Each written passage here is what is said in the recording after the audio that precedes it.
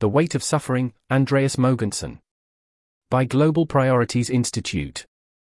This paper was originally published as a working paper in May 2022 and is forthcoming in the Journal of Philosophy. Heading: Abstract. How should we weigh suffering against happiness?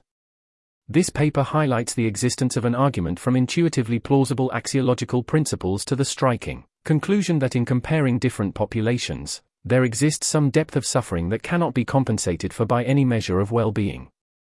In addition to a number of structural principles, the argument relies on two key premises. The first is the contrary of the so-called reverse repugnant conclusion. The second is a principle according to which the addition of any population of lives with positive welfare levels makes the outcome worse, if accompanied by sufficiently many lives that are not worth living. I consider whether we should accept the conclusion of the argument and what we may end up committed to if we do not, illustrating the implications of the conclusions for the question of whether suffering in aggregate outweighs happiness among human and non-human animals, now and in future. Heading: Introduction. There is both great happiness and great suffering in this world. Which has the upper hand? Does the good experienced by human and non-human animals in aggregate counterbalance all the harms they suffer, so that the world is morally good on balance? Or is the moral weight of suffering greater?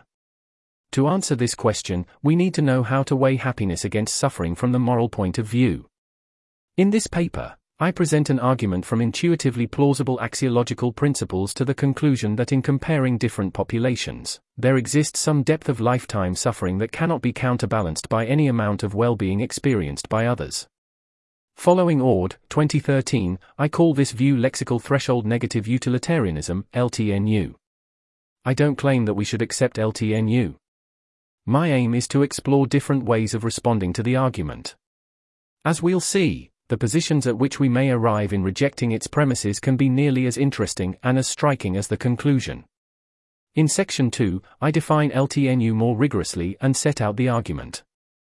It relies on a number of structural principles governing the betterness relation on populations, together with two key premises.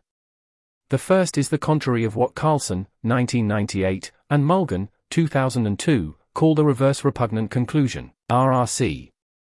The second says, roughly, that the addition of lives with positive welfare levels makes the outcome worse if accompanied by sufficiently many lives that are not worth living. In Section 3, I consider whether we should be willing to accept the argument's conclusion, especially given that LTNU has been thought to entail the desirability of human extinction, or the extinction of all sentient life, CRISP 2021. In Section 4, I discuss our options for rejecting the argument's structural principles.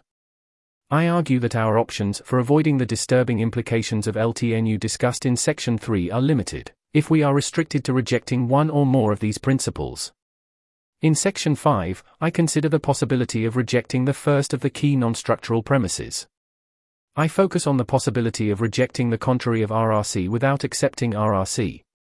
This, I claim, is also not promising, considered as a way of avoiding the disturbing implications of LTNU discussed in Section 3. I will have nothing original to say about RRC per se, except that the overarching argument of this paper may be taken as a reason to accept it. In Section 6, I consider the possibility of rejecting the last remaining premise. Specifically, I consider the possibility that there are some lives so good that their addition to the population can justify the addition of any number of lives that are only barely not worth living, and the independent interest of this hypothesis to the project of reckoning the overall goodness of the world. Heading: Read the rest of the paper. This article was narrated by Type 3 Audio for the Effective Altruism Forum. It was first published on August 17, 2023. To report an issue or give feedback on this narration, go to t3a.is.